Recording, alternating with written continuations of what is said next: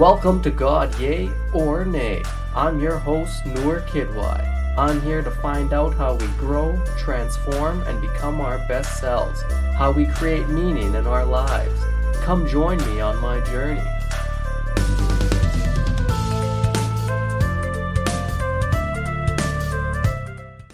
Welcome to another episode of God Yay or Nay. This is your host, Noor Kidwai. Thanks for tuning in.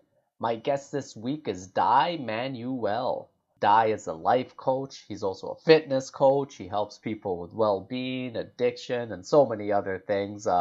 Honestly, we have a great conversation. I really hope you guys enjoy it. Please check me out on Instagram at Noor Kidwai. Like and subscribe to the podcast. Give it a good rating. That always helps. And we're part of the Comedy Here Often podcast network on 604 Records, so check them out too. Let's get into this week's episode, everybody. My guest this week, Dai Manuel. Hi, welcome to another episode of God Yay or Nay. I'm here with Dai Manuel. Dai, thanks for joining me, brother. Thanks, Noor. It is honestly great to be here. And more than that, I know we've been playing a lot of tag with the emails, trying to make things work. And I'm stoked that we connected and that we are connected. And also, just tremendous respect for you and what you do. I think anybody that works in stand-up comedy or in the comedy field, I mean, you're someone that knows how to take a beating and keep on going. And I'm just impressed, man. I think it's just awesome. And appreciate your energy. So thanks for allowing me to be here today. No worries, man. Honestly, I kind of wish my best skill wasn't being able to take a beating. That would make my life a lot easier. But it's resiliency, though, right? And, 100%. 100%. The way I look at it, that's my word this year. Every year I have a word I pick to sort of encapsulate what my focus is for the year. And this year, for me, it's resiliency. And I like that. All right. Yeah. So it's, but I think you have to be resilient to be a comic. Oh my God. You really do. And like, all right, so I'll tell my audience, like, you're like a life coach. You help people with like high performance. You help people like mentoring and stuff about fitness, a lot to do with self-transformation. And like one thing you did just start doing, you started trying a little comedy too. So it's kind of like, I like how you just keep adding different stuff to challenge yourself. Why did you even try to dip into comedy? Because I have a lot of respect for just the art form. And it is an art form, just like anything else out there, whether you're a singer, a songwriter, a performer. I mean, comedy is just another vertical, but I honestly feel, based on the little experience that I've had now, I'm like, that's got to be one of the most challenging things to do in the performing arts space. And why I say that is, when you feel that your value is dependent on somebody laughing and they don't laugh,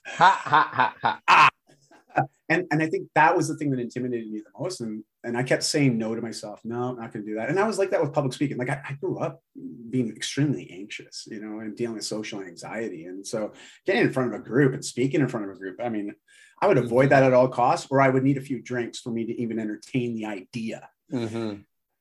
That's sort of where the TED Talk spins off. 12 years ago, I was struggling with alcohol abuse. I had a really poor relationship with alcohol. I was using alcohol to manage my stress, my mental health.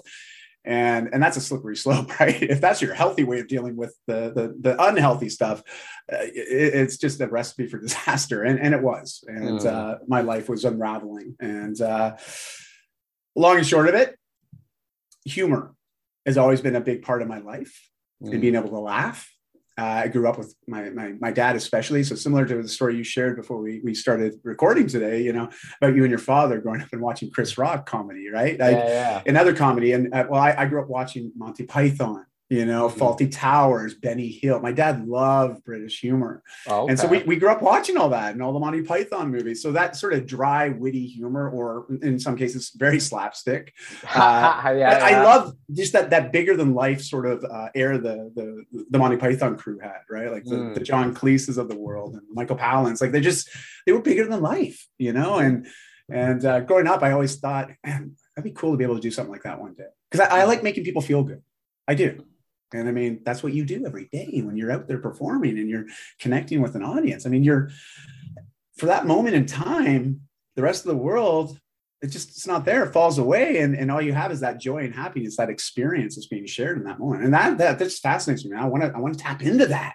Yeah. And that's what got me started. Even though it was the scariest thing I've ever done, it was still something that I knew I was up for the challenge. That's great. And I love how you, I love your motivations for getting it started. I think that's really cool. Can I ask you then, like, now that you've done it a couple times, like, any kind of changes to like yourself, or anything you perceive like the world or what you do? Well, I just had my first in-person presentation again. So the Vancouver Wellness Show just happened, and it's the largest wellness show in BC, and Okay. it's usually gets a really big draw. But because of that pandemic, obviously they didn't have it for a few years, and they just had it again, and so they invited me to come and speak for an hour. And so I was like, yeah, this is great, because I love to do that. I love to connect with an audience. I love to help people, and because this is, a few months after my first experience doing stand up and going through that process, because really it's a very different art, like public speaking from a stage, especially longer format talks. Not to say that comedy doesn't also, I mean, you look at these 1 hour specials and I'm blown away. Like I had a 5-minute set and it felt like an eternity when I was up there. Okay. Yeah. I'm like, and that 5 minutes was a long 5 minutes, but I've gotten very comfortable doing keynotes for 90 minutes, Mm-hmm. and I, no problem. Great. I can do that. But this was completely different. Like it was just awesome. And will I do it again? Yeah, I'm going to try it again. I got a showcase next month, and that'll be exciting. But what I've learned is timing Huge. is the biggest thing. And also, I have a tendency when I get excited, I talk fast. And I Yeah. realized that was something that I learned as well, which is now transferred over into my public speaking as well, even into how I coach and I work with people. Like I'm much more aware and present to timing. So I think that was the biggest thing I really took away from the experience, at least the first time around, because I realized like a lot of time I would cut off the laughter. I was so quick to move to the next joke, and they were still laughing. And the person that has been coaching and mentoring me, they were like, you got to slow down, man. You just got to take a few breaths, let them laugh. Like, and but I'm up there, I'm excited, I'm nervous, right? I'm just like, I got to keep going. And so that was the biggest shift. And it's now been transferred over into other areas of my life, which I'm very grateful for. Yeah, that's great. And I'm surprised how quickly you picked up on that. I guess like with me, I started as a teenager, so like, Oh yeah. I had those issues for years. Like I had years where I was speaking too fast, and like I always had social anxiety too. So I would do that when I'm in conversations. But Yeah. it's hilarious how you said that timing thing, because when we want to connect with people, even just speaking with them, like personally, just one on one, like we are, like that timing's incredible. And like the idea of just being able to shut up and be comfortable in the silence, let the person who's listening to you be able to absorb what you said, and like give them the time, and then just show them like, hey, I'm comfortable in the silence. Like it's really good. It works so much on stage, and it just works in conversation or presentation as well. It's nice. You're right. And I honestly can say like it's you want to get better at timing. Stand up is definitely going to, I was going to say it forces you into being respecting of timing. Because I mean, you have to like to perform well and to connect and to make sure everything lands and is understood. Like that timing, that little space between the laughter, even like, and it's amazing how uncomfortable it can be. You're like, I'm curious, like, what is your, like, how do you prime yourself before you go on stage? I'm just curious, like, do you have a process? Because I know that's a big deal with a lot of people. And I know for me, public speaking, there's a certain process I go through a few minutes before I'm about to perform, before I'm about to go on in front of an audience. But I'm wondering, like, what's your process? Like, what do you do? Or like, I'm just because I'm fascinated by it. Well, my whole thing is just becoming present, be in the moment. Like before, when I was like struggling with anxiety a lot, I used to like just try to breathe a lot. So I would have like a lot of deep breathing exercises I would do before I go on stage, and that would calm my anxiety. But now my anxiety is like pretty manageable. So I just know I have to be energetic, and I have to be in the moment. So sometimes I still have a little bit of anxiety, but I've kind of found a way to turn that anxiety into excitement. So I would just like, I know how to kind of like just do that and just get into the moment. So it's all about like feeling excited and being like, okay, I'm getting into the moment. Because when you are excited, you give off a different energy, and the audience will like feel that energy, and then they'll get excited too if they like you. They might not like you. Very true. Yeah, that makes total sense. And well, I appreciate that. Yeah, the breathing exercises for sure. And it's but also how you mentioned, channeling the anxiety into more of an excitement or a positive energy. That's something I've worked really hard on as well. And that's how I usually respond to people now too. When I talk about public speaking, I haven't had the experience with stand-up yet, but I'm working on it. Yeah, and, hey, it happens. It happens. All right, Di, I didn't even give you a proper introduction. Oh, that's good. I'm just a dude from Vancouver. All right, but I do want to hear a little bit more about your story, and I think my audience will appreciate it too. So you were saying like you were struggling with like substance abuse. So I was wondering like what happened, what kind of changes you made, and like what kind of place did it put you in? Like now, where are you at, and like what do you want to help people with in particular?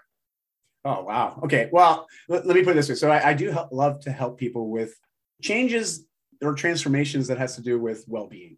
Okay. And there's lots of different ways to do that, to support people with those kind of shifts, especially when we're talking about health and well-being. I know it's very broad terms, but the way that we can work on that is through lots of different means. And I mean, stand-up comedy, to be honest, is very cathartic. I look at the level of vulnerability of some comics and I'm just like, wow. But I know for them, they're sharing something that's very raw and very real, but they're looking for the humor in it. And I know that that's very cathartic. Like it's a great way to assist the healing process. Mm-hmm.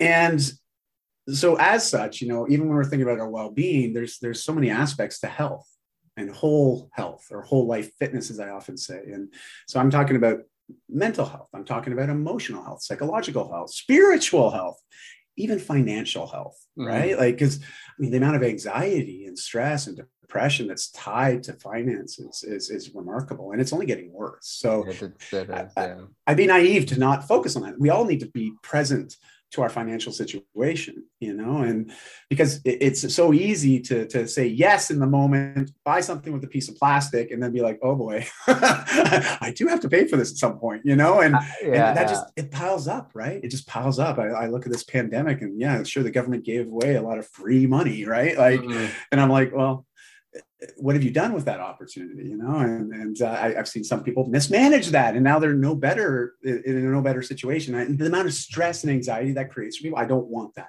for them. Mm-hmm. So health, fitness, mindset conditioning, even cognitive behavioral therapy, which is just another way of sort of reinforcing our sense of purpose in life and fulfillment, and figuring out, where do I get that? How can I get more of that? And do it in a healthy way. So these are all the things that I love to talk about, I like to support people with, but I didn't come to it naturally. Like I was morbidly obese as a teenager. Like I was a really big kid. You see, a lot of people think, oh, you're a pretty fit dude. You talk about fitness a lot. Were you an athlete? That's just, everyone automatically presumes that. Like it's ridiculous. You look like an athlete. Thank you. Thank you. Like, I was like, you gotta be like a football player or some shit. I don't know. But in case in point, like that's exactly it, right? Like it's quick to judge people based on seeing them, and that's fair. I'm 6'1", over 200 pounds, and I'm pretty lean, because I do have a very specific lifestyle that allows me to thrive. But it's based on me making decisions every day, right? But I wasn't good at making decisions when I was young, and even into my 20s and early 30s. It's just I went from managing my mental health, my stress, in particular depression and anxiety. I dealt with that and self-medicated with food, as well as video games and movies. Like that's what I was doing from age 9 to 14. That was pretty much my life. Okay. And you can imagine doing that, making those your three primary, sources of health management. It has a very negative compounding effect. And over those 5 years, I got bigger and bigger and more unhealthy. And of course, more depressed, more anxious, more withdrawn. And at age 15, I made a decision to make some changes. And a lot of people say, well, what really motivated that? And I was like, well, there's two things. Well, one was I realized I was more afraid of what life was going to look like when I was 20 than I was of what if I make some changes now, versus waiting. Like when you're more afraid of the idea of not changing than you are of the idea of changing, you're ready to make some changes, and that's a great point. But it's true though, right? When we think about it, we get to that place where it hurts too much not to change. Yeah. I got to that pain point And I hate to use that because I know some people say, well, you're making fear-based decisions, like people spin it any way they want. Right. Yeah. And Yeah. Of course. I'm like, but that's the truth of it. Like it motivated me. I was honestly afraid. Mm-hmm. And also I was afraid of being alone. I wanted a girlfriend, Noor. I did. I wanted a girlfriend, man. Yeah, 15 and hormones are starting to kick in. And I'm like, I want a girlfriend. I want someone to want me. Yeah. And I didn't want me. Mm. And I think that's really the telltale piece right there, is that I didn't see any value in me. And so I needed to sort of trust that if I did a process that was different than what I was doing, it would probably provide different results. And, and for me, it was involved me getting some books. My kids are like, why don't you just Google it, Dad? I'm like, your dad's older than Google, man. Like, how cool is that? Right. And they're like, whoa, Dad, you're old. Like, are you older than TVs? I'm like, no, kids can be a pain in the ass. But so here I am. And I decided that I'd make some changes, and I got some books out on nutrition and fitness. And I went to my parents, and I thank goodness they were so supportive, because they could see in my eyes that I was ready to make some changes. Because everything before then, you may be aware of this, maybe in your own family dynamics or with close friends, like we see our friends, our family hurting, and we just want them to feel better. We want them to be happy. And so I know that was my parents' prerogative. They wanted that for me. They saw me hurting. And so they would make every effort to support me to start making some changes. But every time they came to me with an idea or a suggestion or a plan to help me, I always thought they were saying, because they would be like, oh, here, well, let's go get you a personal trainer that can help you become, a little healthier. They'll walk you through it. They'll teach you. They'll mentor you. And I'm like, what, you're saying I'm fat? Like, you don't think I'm good enough as I am? Like that's all I heard. Every time they came with a suggestion, I was like, you just don't think I'm good enough. You think I need to change. Yeah. And it was just so weird. Now in retrospect, reflect back on this, I'm just like, man, what the hell, and as a father now of 2 girls, I can tell you that the reflection period and now the intention, I work hard not to do that to them, to try to create more conversation rather than just being someone that has to be there to try to fix things. Because as soon as we try to fix things, we're now also implying that the thing we're fixing is broken. And so I'm trying not to be a fixer. I'm just trying to be a supporter, a listener, right? And anyways, it took about 2 years of me being consistent. They bought me a mountain bike because I asked for a mountain bike. They were like, "Oh my gosh, guy's asking for something and he wants to get healthier. Let's capitalize on this feeling right now. Whether it sticks or not. I mean, they just said, okay, let's do this. We'll provide you with what you want. It sounds like you're motivated to do this. So what can we do to support you?" And they supported me. They gave me the space. They gave me some resources from a standpoint. They started buying different foods. They allowed me to lean into my fitness, gave me some time and some space to do stuff on my own, because I wasn't going to a gym. I was like, hell no, I'm not going in there. I'm like 15 years old, morbidly obese. I don't even like looking in mirrors. And there's very few photos of me back then. And thank goodness not. I mean, it wasn't like today, because everyone's got a high-end camera in their pocket now, That wasn't the case back then. Because I can only imagine what life would have been like if I had to deal with all that added social pressures on top of what I was dealing with, Okay, that's why I feel for kids today. Yeah, right? No kidding. Oh, so I made some changes, but, and at age 17, friends of my parents came over and they were like, "Hey, Di, we've seen these big changes that you made. Could you help us? We want to get a little healthier." Oh, wow. And I'm 7. Nora, come on. Can you think back when you were 17? If you had an adult come to you and say, "Hey, Nora, we'd like to talk to you," what would you automatically think? Yeah, I'm like, I'm in trouble. That's exactly it. Yes, thank you. That's exactly what I thought. I was like, oh shit, what did I do? And I was like, what did I do last night at the bar? Oh God, I don't know. Anyways, and but it turned out they authentically wanted my help. They believed that I knew something that they didn't know, and it could help them with their changes. That was the first time in my life at that point, in 17 years on this planet, that anyone come to me and really, truthfully, wanted my opinion, wanted my help. That's really nice. Yeah. That was it. That I got bit by coaching and mentorship right then and there, because I was like, wow, I feel so fulfilled helping these people. I wonder what it would be like to do this for the rest of my life. Could I do this for the rest of my life? And that's sort of what set in motion. And obviously becoming a personal trainer was a really simple transition. Like that was it just made sense, But I also felt that just fitness solutions wasn't enough, because I had to do a whole shift. It wasn't just fitness. Fitness got me a little healthier, but it was the mental health aspect I wasn't working on. And I didn't work on that until my 30s. So I went from food to alcohol because the Yeah. anxiety was still there, Yeah. you Yeah. know? And because I never dealt with that stuff, I just dealt with the surface stuff. I changed my image thinking that if I change how I look, everything will get better. Yeah. Yeah. And it didn't, you know. Sure, I was a little healthier. I may have appeared more confident and more sure of myself, but trust me, on the inside, I wasn't. You know, and that's what led to starting to use alcohol as a way to become more comfortable with myself, way to open up with people. And also, I had a very different persona. I mean, I had the nickname Fun Guy Die.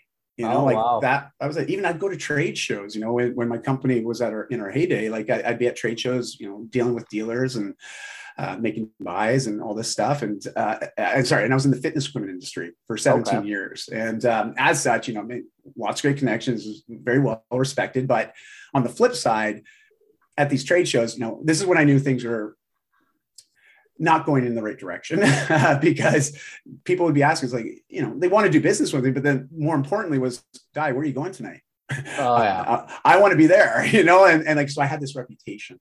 Okay. And so, you know, trying to be a professional, trying to develop a professional career, yet having this sort of double side, it just, you know, I thought it was cool in the moment.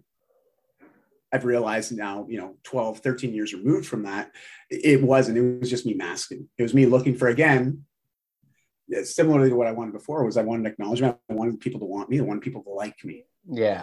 And it was because I didn't like myself. 100%. And so, yeah, I've sort of given you the overview of, like, you know, from my teen years now to my early 30s. And in my 30s, I made a different, another change. Yeah. And I said, 1 year, no booze, 1 year. That was my commitment. To my wife and my kids, but it all spawned from one question that she asked. What was that? Di, are you being the type of man that you'd want your daughters to marry? Wow. My wife asked me that. You know, both girls were under the age of 6 at the time. They were 4 and 6 years old. And I realized in that moment where I could not defend myself. I could not argue the point. I couldn't even answer the question with a yes. Because I knew she was right. I was not. Like, if they ended up with a guy like I was back then, I wouldn't allow for that. I wouldn't want my daughters dating a guy like that. And yet that's what I was telling them is, okay, this is what a guy is supposed to be like. This is what, you know, a man or a husband, a brother, a business owner, you know, a father. Like, that's what I was telling them was, this is what those people are like. Yeah. You know?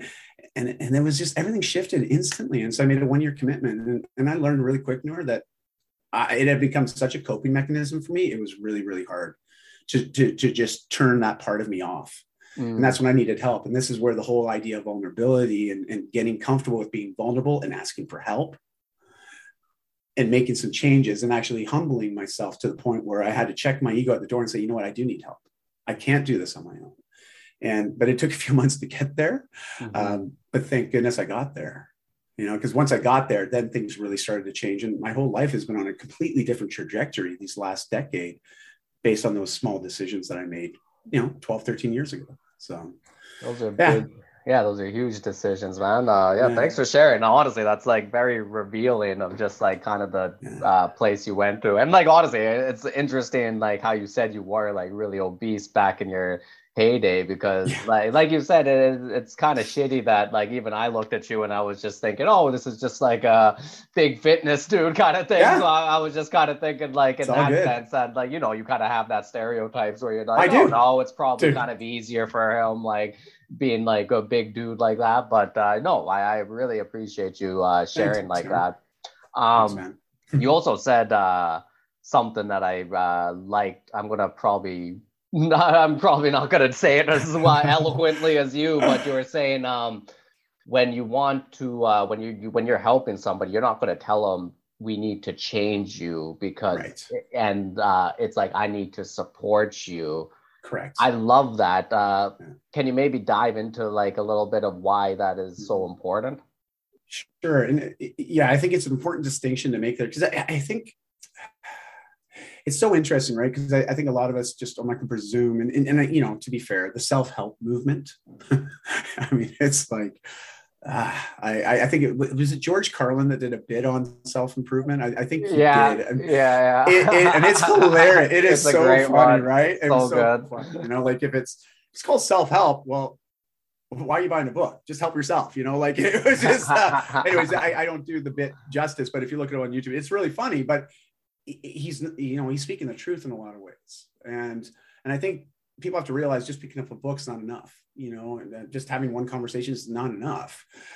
It's usually because we just don't know enough personally. We don't have knowledge. We don't have clarity, which also means we don't usually have confidence. And if we don't have confidence, it's easy to procrastinate. It's easy to do the things that maybe aren't as fulfilling, but it gives us a momentary boost from a mood, like sugar as an example. Like I loved sugary foods. Why? Because instantly I'd eat it. Woo, I feel good in the moment. Now, again, 10, 20, 30 minutes later, I'm like, oh, I need some more sugar because I'm dipping again. And, it's this sort of, we start to tie feeling better to things that give us a quick fix. Here's the thing, though. All of a sudden you have these people that want to support you. Maybe not so much coming with suggestions, telling you what to do, because none of us want to be told what to do. As well as if someone's coming in trying to offer up this advice and it's unsolicited, like we haven't asked for help, and yet you're here trying to force help on me. It can't help but feel like, man, I'm lesser than, or I'm, you don't perceive me as someone of value. You think there's something that needs to change. And you kind of kick in the defense mechanism. Yes. There, right? You do very much so. At least I did. And I felt that way a lot. It would trigger me for sure. And I could be a bit of a dick, I would. I'd be bombastic, or I'd say something very short, and to the point, but not kind, not with like, oh, thank you for the offer. Like, it's okay. Like, I've got this, like, because I always just felt that it was being implied that there was something that needed to be fixed. But as soon as we say there's something that needs to be fixed, like I said earlier, it just implies that something's broken. And it's never the case. None of us are broken. None of us are. Not a single human being is broken. Like, we're all exactly as we came into this planet. We have experiences that sort of shape our belief systems, who we are, personality traits, yada, yada, yada. But at the end of the day, people can't change us. We have to change ourselves. But we have to be at a place where we want that for ourselves. Because if we don't, everything that comes at us, we won't receive very well. And that's really the difference between the idea of support. It's like, hey, I'm here to help you. Like, if you want to do anything, make some changes or shifts, or you want to get a little healthier, like, let me know. Maybe we can work out together. Let's go for a hike together. Hey, why don't you come over? We'll make some smoothies. There's so many other things we can do that we do together that teaches new skills, builds the awareness and knowledge, but more importantly, the confidence for that individual. That's the idea of being supported. I love that. No, I love that a lot. And like you were saying, it's like, I think the one thing, the feeling you're describing, and I have had it too, it's like, it's a deep feeling of inadequacy. Yes. And I think it's very prevalent in our society right now, especially with like social media and our culture and like how we kind of tell each other stuff, and a lot of isolation. So like, we are isolated. So that feeling of inadequacy, like, that feeling only goes away when you're around other people, I find. That's right. And yes. And like how you were saying, like, support, community, which is like all things I've seen, like, this is some things that you promote a lot. Like, maybe even like kind of tell us, like, what do you see with community? Because I know you do a lot of men's groups, and like, even just like, why, how does this help, like, with this kind of feelings and stuff like this and your mental health? Oh man, these are great questions, Nur. I love where you're going with this, by the way. This is the stuff that gets me excited, because this is the stuff that actually makes all of our lives better. Not just on the solo local side, but also on the global side, right? Like, this has far-reaching benefits.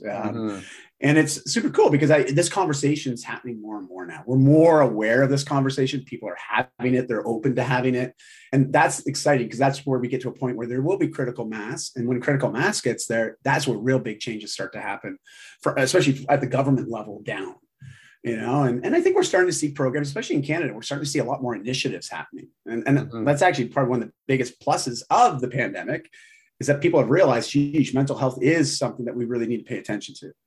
We need to offer better support and support systems to get people the knowledge that they need to be more confident in now committing to maybe a process or a new way of doing things, and also learning new things about it. But, back to your question, sorry, I got off on a tangent there. What was the original question? Well, trying to like the importance of like these communities and Oh, support yeah. for each Thanks. other. Yeah. Sorry. So community is critical because listen, let's be honest, when we're feeling really low about ourselves, we do tend to isolate. It's like an injured animal, right? An animal, when it becomes injured, its instinct is to hide and hide by itself. They usually end up dying. Like, it's not a good thing, right? And maybe it miraculously heals itself and it's able to emerge again. But there's this retreat mechanism that kicks in our just automatically. And I think a lot of us feel that way. Maybe not everybody. I know I did. And that's my thing. If I'm feeling low, I don't want to see people. I don't want to be around people. I want to be by myself, have my own little pity party, whatever, self-medicate, Netflix and chill, whatever you want to call it. It's just, it's a learned response. And is it the healthiest way to deal with it? Probably not. There's nothing wrong with it. But is it really satisfying the thing that's triggering us or challenging us? And I think what it ultimately came down to, and when I think about all the changes I've been through, and I'll invite you to think back to any of your big changes as well, or transformations, or big, just, those paradigm shifts, where we go from believing one thing and now we're completely on the opposite end of the spectrum, and those paradigm shifts are so awesome because it's not just one thing that changes. It's usually a whole pile of things that change all at once. Mm-hmm. And there's 3 questions that every single time I've been through a change. I mean, I can articulate this now, but I know I went through this process where these questions were answered. And that's what's really allowed me to lean in to make the changes happen or support others with it. First question. So anybody that's listening or watching these are the questions. You just got to put these to memory. Anytime you feel like you're stressed out, feeling anxious, feel like, gosh, I need to change some things. These are the 3 questions you got to answer. All right. Number 1, can I do this?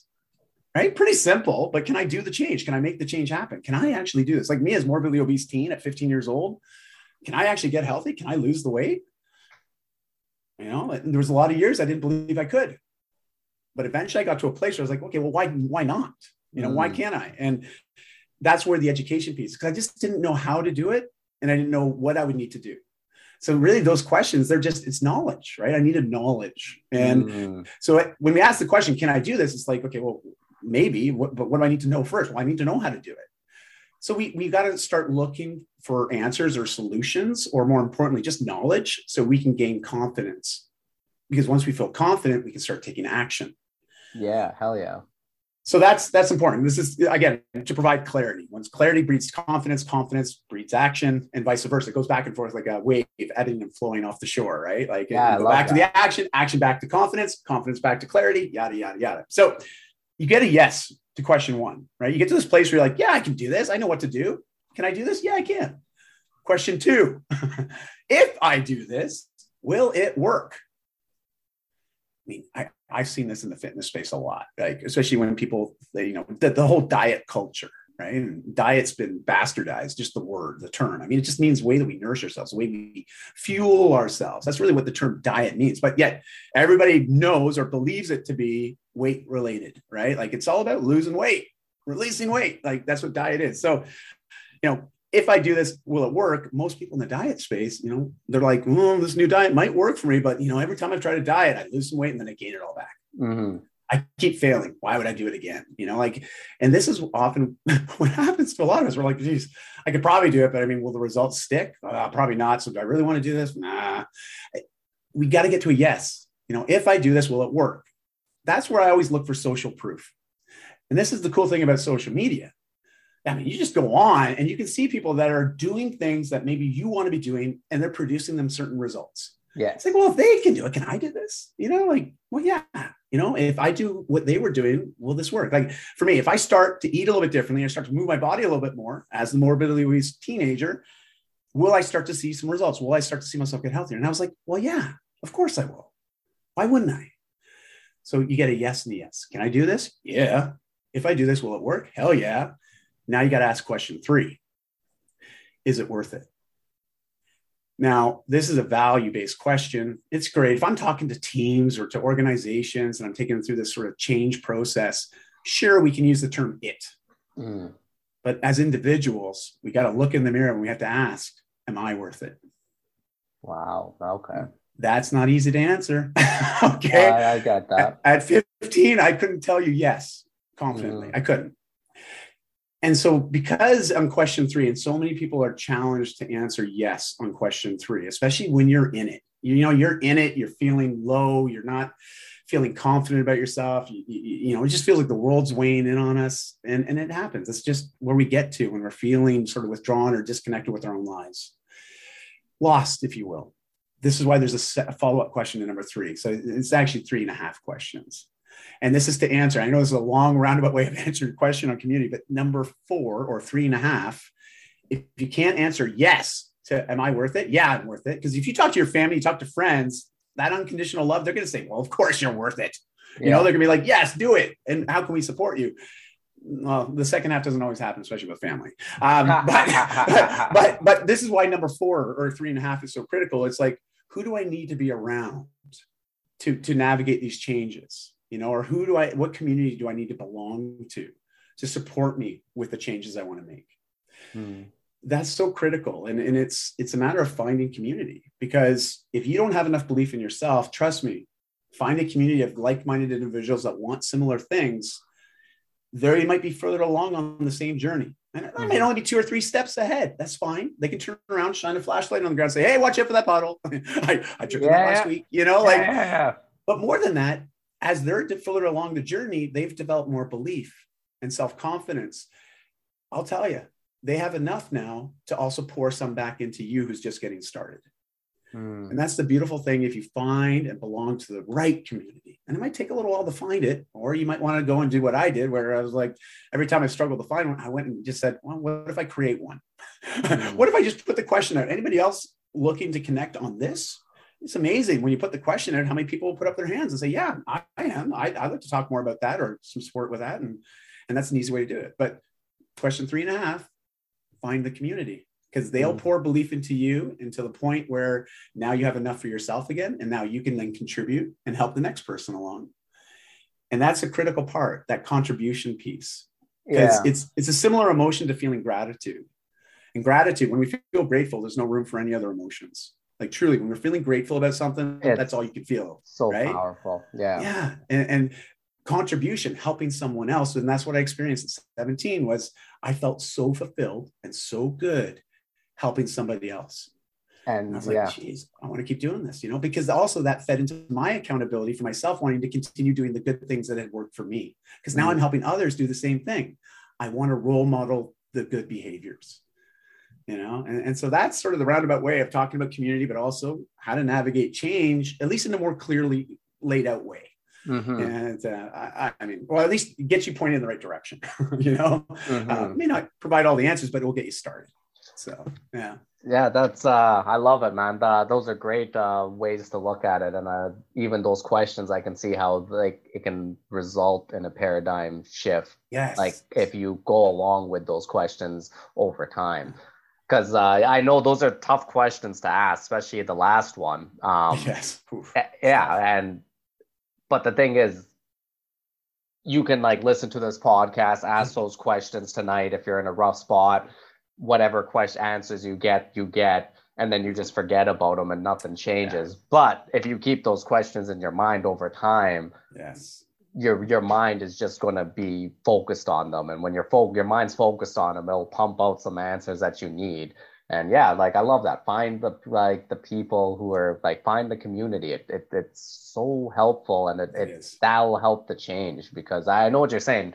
When I've been a part of different communities that helped me grow and transform, there was a gratefulness that grew inside of me that was just oh shit, these people, they do so much for all these other folks, and they help us. And it that's kind of the inspiration for me to start this shit, because I'm okay, maybe I can go and do the same thing. And it's and you are. And the fact that you're taking action, you're doing it, Noor, is just amazing. Honestly, it's because it is that piece of actually doing the action, but by doing the action, it actually builds more confidence. 100%. And you get into another loop that's more positive, fulfilling. Correct. Rather than negative, which I think we've both been down that path before. Yeah. And I like how the support, I think this is our my last episode I did, we were talking about loneliness and isolation and just how big of a issue this is for our society. And it's just when you get too much into that isolation mode, you even forget how to connect with people. So you can That's go right. out and hang out with some people, and it's just like your conversation, your connection is just so shallow. It just like you don't feel the healthiness of a good relationship, of a good connection. So like there is like this vulnerability of being able to be next to somebody Right. and being able to be like, hey, this is how I really feel. But the one thing you said, it's like I wanted to create my community, so I went out there and I said, hey, is anybody else dealing with this shit? And then Yeah, all of a sudden everyone's like, yeah, right here. Like it's it's awesome. yeah, and like the funny thing is like when you reach out and you say something like that, people will come to you. The like Yeah. are there's so much hunger and thirst for that kind of those kind of actions, and it is very vulnerable to be like, hey, I'm struggling with this. Does anyone else struggle Yes, with it? You want to work with this together? And we have a social media web that will be able to reach the people that you need it to reach. But that's right. yeah, and it's like you make now deeper connections, and like all of a sudden life starts becoming more fulfilling over time. And it's not a Correct. overnight thing, but it's it is something that works. Can you tell us about like some of the community you work with? Like I know you do like Sure. men's work. Like Yeah. how do you see changes in people over time when they come Mm. involved with this? Well, I got to commend you. You know, just the way you articulated that was great, and especially the vulnerability piece, because and what you sort of, and I'll just sort of paraphrase what you were saying there, but there's an important takeaway what you just shared, Nora, and that's Mm-hmm. the idea that when one person is vulnerable, it gives permission to others to be vulnerable. 100%. But someone's got to go first, you know? And I think that is where the stickiness is, especially when it comes to men. Now, recognize I'm a man who identifies as a man, okay? So everything that I'm saying in this terminology, please know I'm speaking from my perspective and my experiences. Mm-hmm. My daughter, who's about to be 19 this week, she hammers on this stuff on me. Like, Oh, yeah. and I know there's a whole set on this right now, you know, just the conversations and how I'm constantly corrected around language, especially when it Okay. comes to pronouns. Yeah, I can't keep track of it all, dude. Like it's anyway. yeah. So I want to get the disclaimer out there, okay? But vulnerability, especially with men, it isn't so easy because we also have to look at how were we raised, what was role model to us, what are some of those beliefs that were deeply ingrained. And for me, it was like, well, we don't cry. You know, I honestly can say, like, I don't remember ever seeing my dad cry. Now, Mm-hmm. I have a story that my mom told me on the day that I was born. You know, she saw my dad cry. I mean, I didn't see it after that, you know, and because my dad was very stoic. You know, he was just very stoic. He was not very emotive. He was fun. He was jovial. He knew how to laugh.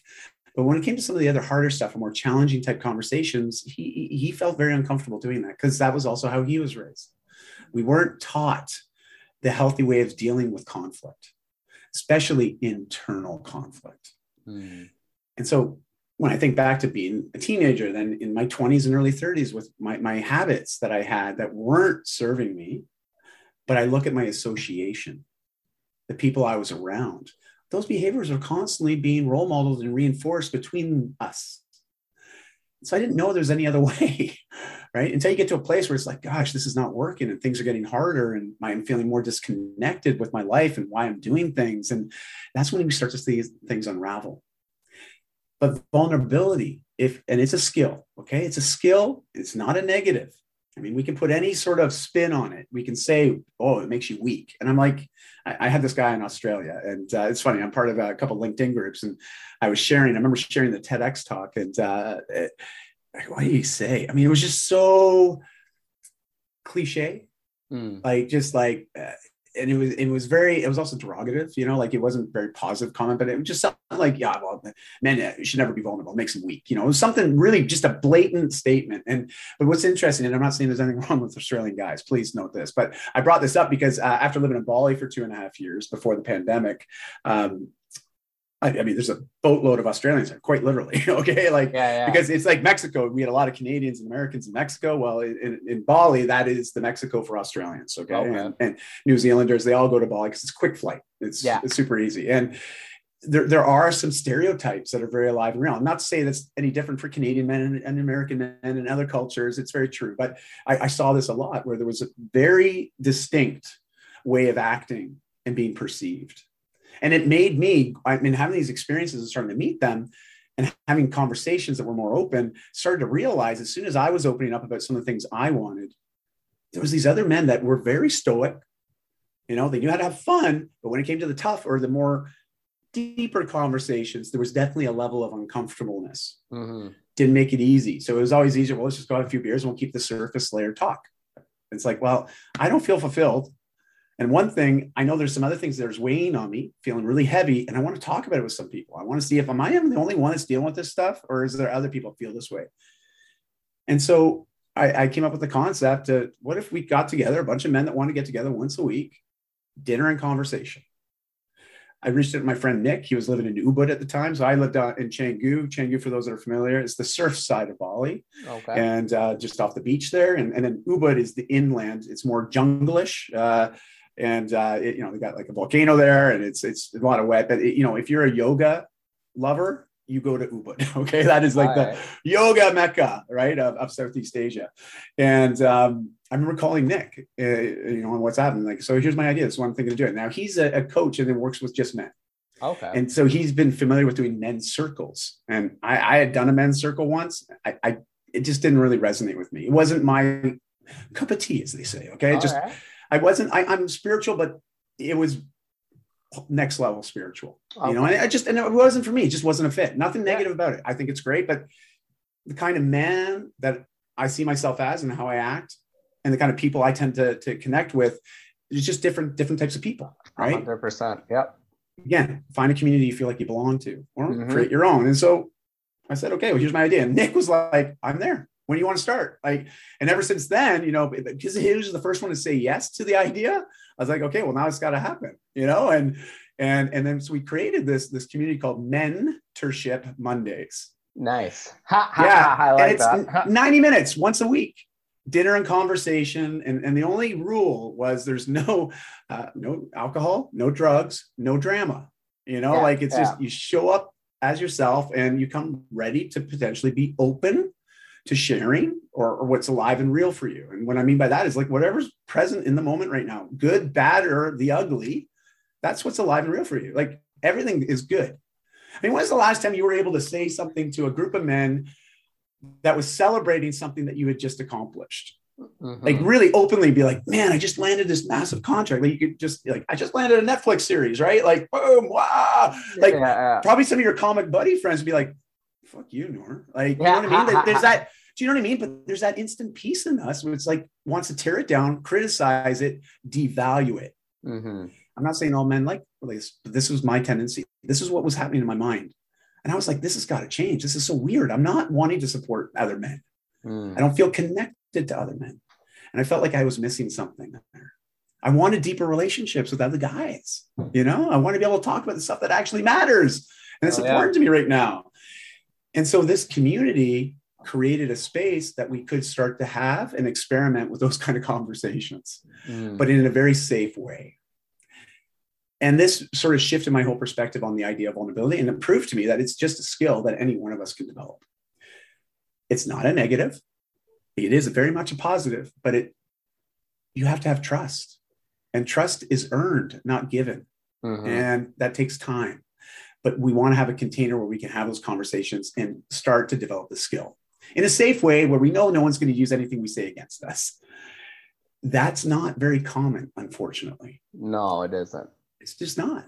And, but it's becoming more common, with the whole woke movement, right? Woke man. And I think there's a set in that one too. But anyways, this whole idea of being a woke man, right? Like, and, some of the terminology, I'm not 100% on board with it because I just think it's just a different way of saying something else, but we're trying to sound clever and like, whatever, if it works, great. If it brings more people to this practice of being vulnerable, being open, being honest, being transparent in a way that doesn't create shock and awe, but in a way that connects us, deepens understanding as well as respect and trust. That is using vulnerability in a very powerful, constructive way, very positive, and that's what I'm trying to invite people to open up to, especially men. But this goes to everybody. Okay. Everybody can benefit. And that's why the TED Talks, it's like why vulnerability is a human thing. It's a human thing, Yeah, 100%. it's not a Yeah, woman thing. It's not a man thing. It's not a LGBTQT XYZ. Like it's. yeah. I always forget the last few. Ha, ha, It's just ha, my ha. daughter. I wish she was here. She'd be like, Dad, it's this. Da, da, da, da, da, da. Ha, ha, ha, ha, Anyways, ha. regardless, it's for all of us. We're all there. Mhm. Like and what's been really neat, is that we have all types that come to our men's groups, all ages, all ethnicities. It's free to come. There's no cost. We just show up once a week, and you don't have to show up every week. It's not like a networking group where it's like you got to commit to being here every Monday. No, Yeah, life is yeah. dynamic. It moves. Like I realized I wanted something to be very unrestrictive, very free flowing, very open, inviting, and accessible. Mhm. And that's what we set in motion. It's now been over 3 years. We've had over 1,000 men come to the various meetings. We do three every Monday night on Zoom, and the Bali group still meets in person every week. And so, Oh, that's awesome. yeah, it's super cool, right? Like Yeah. it's neat. We had to pivot, obviously. I love it being in person. I do. I'm definitely biased to that in-person connection. But Yeah. pandemic, we had to go online. And craziest thing was so many more men that normally wouldn't have had access or the opportunity to dive into this type of conversation now had a vehicle they could sit in and now practice themselves. And it's just been awesome, man. Like it and just to close the loop on this, as soon as you open up with somebody else and you're vulnerable, it develops trust in that individual, but it also gives them permission now to also be vulnerable. Yeah. And yeah, it's wild. It's just wild.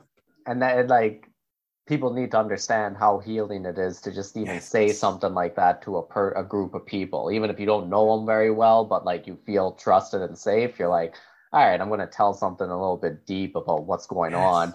But it's like it's a weight lifted off of it. And then like some other people in the group might be like, hey, I've dealt with something similar. And then all of a sudden it's just like, bam, like, yeah, that question of can I do it, like all of a sudden that's like starts going like, hey, I can, like that guy just told me his story, and I'm just like, okay. All of a sudden you see some movement and you see some healing, and that's the other thing about that, vulnerability is weak, or showing emotion is weak, like for a man. I've heard that 100,000 times. I come from small town Alberta. Yeah, I know about just being around like masculine. Like I've been playing hockey my whole life. So I've been around like that kind of like over I hate the word toxic masculinity, but machismo. I call it machismo. That's my Italian buddy. Yeah, Christian always says machismo. Yeah, there you go. machismo. Exactly. And that's it's exactly it. So I've been around it, but it's not weak, because like I said, when you talk about it and you open up, like some internal healing comes with that. That's right. And at the end of the day, when you keep doing that process, like you become more confident in yourself. You be able to control your emotions better. Your mind becomes more clear, so you can see your future, your goals, all of that better. You can become more present with your relationships, your family, whatever that is. So it's like all of these things are not weak. All of those things are forms of strength. And once I've learned to like deal with my inner shit, which came from like vulnerability, that made me so much stronger, so much more assertive in life. Like when I wanted something, I was more assertive, which I find is a much more manly trait of being like, hey, I want this, I'm going to go get it, and I'm going to be assertive about it and continually go.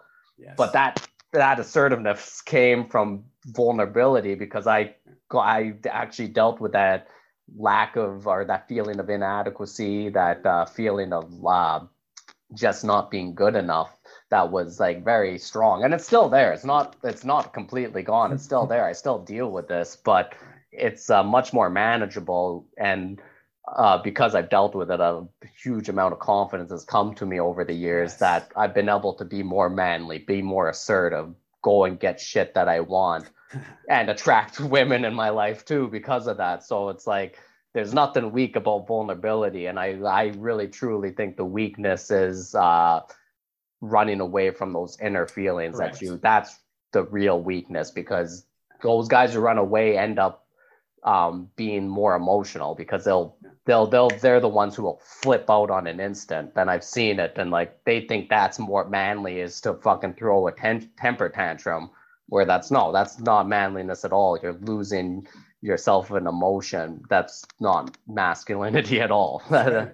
Well, And case in point to what you're saying, there was a study done by Movember, and they did in conjunction. I forget the company that's helped them with deploying this survey, basically of a bunch of men, thousands of men they surveyed, and they asked some very specific questions. But one of the things that I found most fascinating of this report was when they surveyed men and asked them how many other men in their life outside of family are they comfortable having serious conversations with. And when I say serious conversations, I think conversations about money, maybe stress, anxiety, mental health, like really talking about the hard stuff, right? The stuff that it's not the stuff that we talk about at the pub, while we're watching UFC. Like it's, this is the deep stuff, the stuff that honestly truly sets us up as individuals, but also it's our lives that we're talking about now, right? And what they found was as men age, especially as they get to that 35 plus, they can count how many close friends they can have those conversations with on one hand.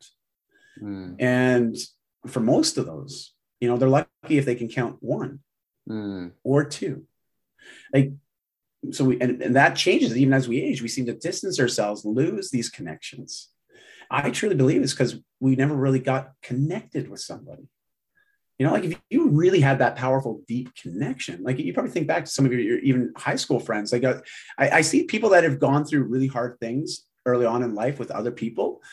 A lot of times those relationships, they endure. When you go through a significant event with somebody, there's a big bonding there, a lot of trust, a lot of shared experiences. And it's neat to see how those relationships continue to remain intact a lot of the times. Like I look at my wife, she went through some things when her mom passed away when she was 13, in a really awful accident. And her being the eldest of 6 siblings, sort of thrust her into that. She became the matriarch of the family pretty much. And now she's looking after her siblings as well as helping her dad as he's coping through grief. And it forced her to grow up very quickly, right? To assume a lot of responsibility. But her closest friends of hers at that time were aware of what happened. They were good friends. They were family friends. They're still our best friends today. She's now 42. Like it's, it spanned 30 years, like remarkable. But I know it stems from that ability to be vulnerable and allow people in, like it's because now we're sharing and we're connecting on a much deeper level. There's a true connection there. And I think that's the kind of connections that endure for a lifetime. But us as men, at least from my perspective, what I've seen, the conversations I've had, because of those lack of those deeper connecting moments and understanding and really truly just being able to empathize with somebody in a completely different way. I think that's a big reason why we have this loneliness problem. I think it's one of the biggest mitigating factors. And yet, what's the solution? Well, the solution is creating spaces where people can practice vulnerability and actually develop the skill of doing it and realizing, what, if I share this, it's actually okay. I'm not going to die. I won't burn up, in a ball of flames. Like it's okay, like it's, but it's wild, and it's been very cathartic for me, very cathartic. And the one thing that we hear all the time when we survey guys about their experiences, when they come to Mentorship Mondays, the one thing that we hear more often than anything else is I came feeling a certain way and I'm leaving feeling way better. No, and it's awesome. That's what you want. And like, that's and I love that, honestly. And like, that's, I'm happy you're doing that, man. Thanks, Noor. Can't wait to see you come out for a Monday night. It's hey, I'll be down. And when I'm going to be in Vancouver and I'm hoping fall. So when I do come down, great, man. We'll definitely do that mentorship there. Yeah, I'll just yeah. Well, at least hang out, go for a hike, man. Yeah, and, I can't wait to come support your set too and see you in action. It'd be so inspiring. So no, I love that, man. And all right, Di, I got one more question. It's the question of the podcast. So, Di, God, yay or nay? I believe that there's a bigger power. For sure. I don't think I'm as open anymore to the idea of more of the organized religions. I just feel there's a lot of biases there. And again, I'm not here to say, sway anybody else. This is just my own idea. I believe in people and kind people. Like I believe in humanity's ability to be resilient, to overcome. but also to support others in the process of life, And so whatever that looks like, I'm really talking about just that energy, and maybe it's more a scientific basis, but I have resonated a lot with Buddhism and Buddhist teachings, if I'm perfectly honest. Like I appreciate what they say, but I am more geared to the non-secular approach, right? Like the less dogma, the better. Hell yeah. Because I just find it so alienating. One religion has a statement and they have belief systems that alienates another person. I'm like, that can't be the solution. Mm-hmm. Like it can't be. Like, we're not that different. And as soon as we open up our mouths and we talk about what's challenging us, what's bringing us down, what's making life harder. I mean, the amount of people that open up and say, hey, me too. Like, I remember one Mentorship Monday, we had 25 guys around the table one Monday night. The youngest guy was 19, oldest guy was 72. And we had everything in between. 7 countries represented there. That's the cool thing about Bali. Everybody comes to Bali, right? Yeah. So you get all these guys from all over the place, different age, different economic backgrounds, different nationalities, as well as ethnicities. And I remember that 19-year-old, he came there, it was his first time. It was like a deer in headlights, right? He's like, holy crap, what am I doing here? Like, am I in the right place? This kind of looks weird. Is this an MLM meeting? Like, what's up? And I get it. It's intimidating, especially at 19. I did not have the faculty nor the confidence to show up to something like that when I was 19. Exactly. So mad props to him. But here's the thing. He shared something in that meeting, but only after the guy that was 72 shared. He started us off, shared something very personal, a challenge that he was working through. The 19-year-old's like, eyes are just like jumping out of his head. He's like, I can't believe this guy's talking about this right now. And I thought it was just, he was shocked by the subject matter. Turns out a few shares later, he opens up and shares something. Same thing that the 72-year-old was talking about. Oh, shit. And at the end of the meeting, like, we always would hang out afterwards, right? So we have our formal 90 minutes where we eat and talk. And then afterwards, that's where we all hang out and we have sort of side conversations. And I remember talking to him, Nick and I were talking to him, and he's like, man, I just shared something I've never shared with anybody. And I feel great for it. Like, I was just like, holy, this is exactly why we're here. This is why we're doing this, Yeah. And so to see that was just incredible. And that's why, just back to the whole religion thing. It's like any religion that thinks lesser of somebody else. I just can't, I can't support that. Hell yeah. I can't. No, yeah. Hey, man. I agree completely. So I appreciate you sharing that as well with my audience. And so Dai, thank you so much for everything. This was amazing. We're going to have to do it again because I feel like we can talk for hours. Please let my audience know where they can get a hold of you, and just anything you want to promote, let them know now. Oh, sure. Well, thanks, Noor. My name is interesting. I mean, it's pretty unique. Dai, D-A-I, Manuel is M-A-N-U-E-L. As mentioned, it's a Welsh first name, Portuguese last name. I live in Vancouver, Canada. I'm Canadian. And but DaiManuel.com is my main website. I've been blogging for 14 years. There's like 1,800 articles in there, all geared to help people with living their best life, their healthiest versions, their most confident version. There's just a lot of content. And I always just tell people, it's like, I won't apologize for it, but be ready. You'll probably go down a rabbit hole and it'll be a while before you get out. It's like, you go from article. So that's a great place to start if you're looking for just inspiration, motivation, and education. Mm-hmm. Outside of that, you want to have a conversation? I love having conversations. Connect with me on Facebook, Instagram, or LinkedIn.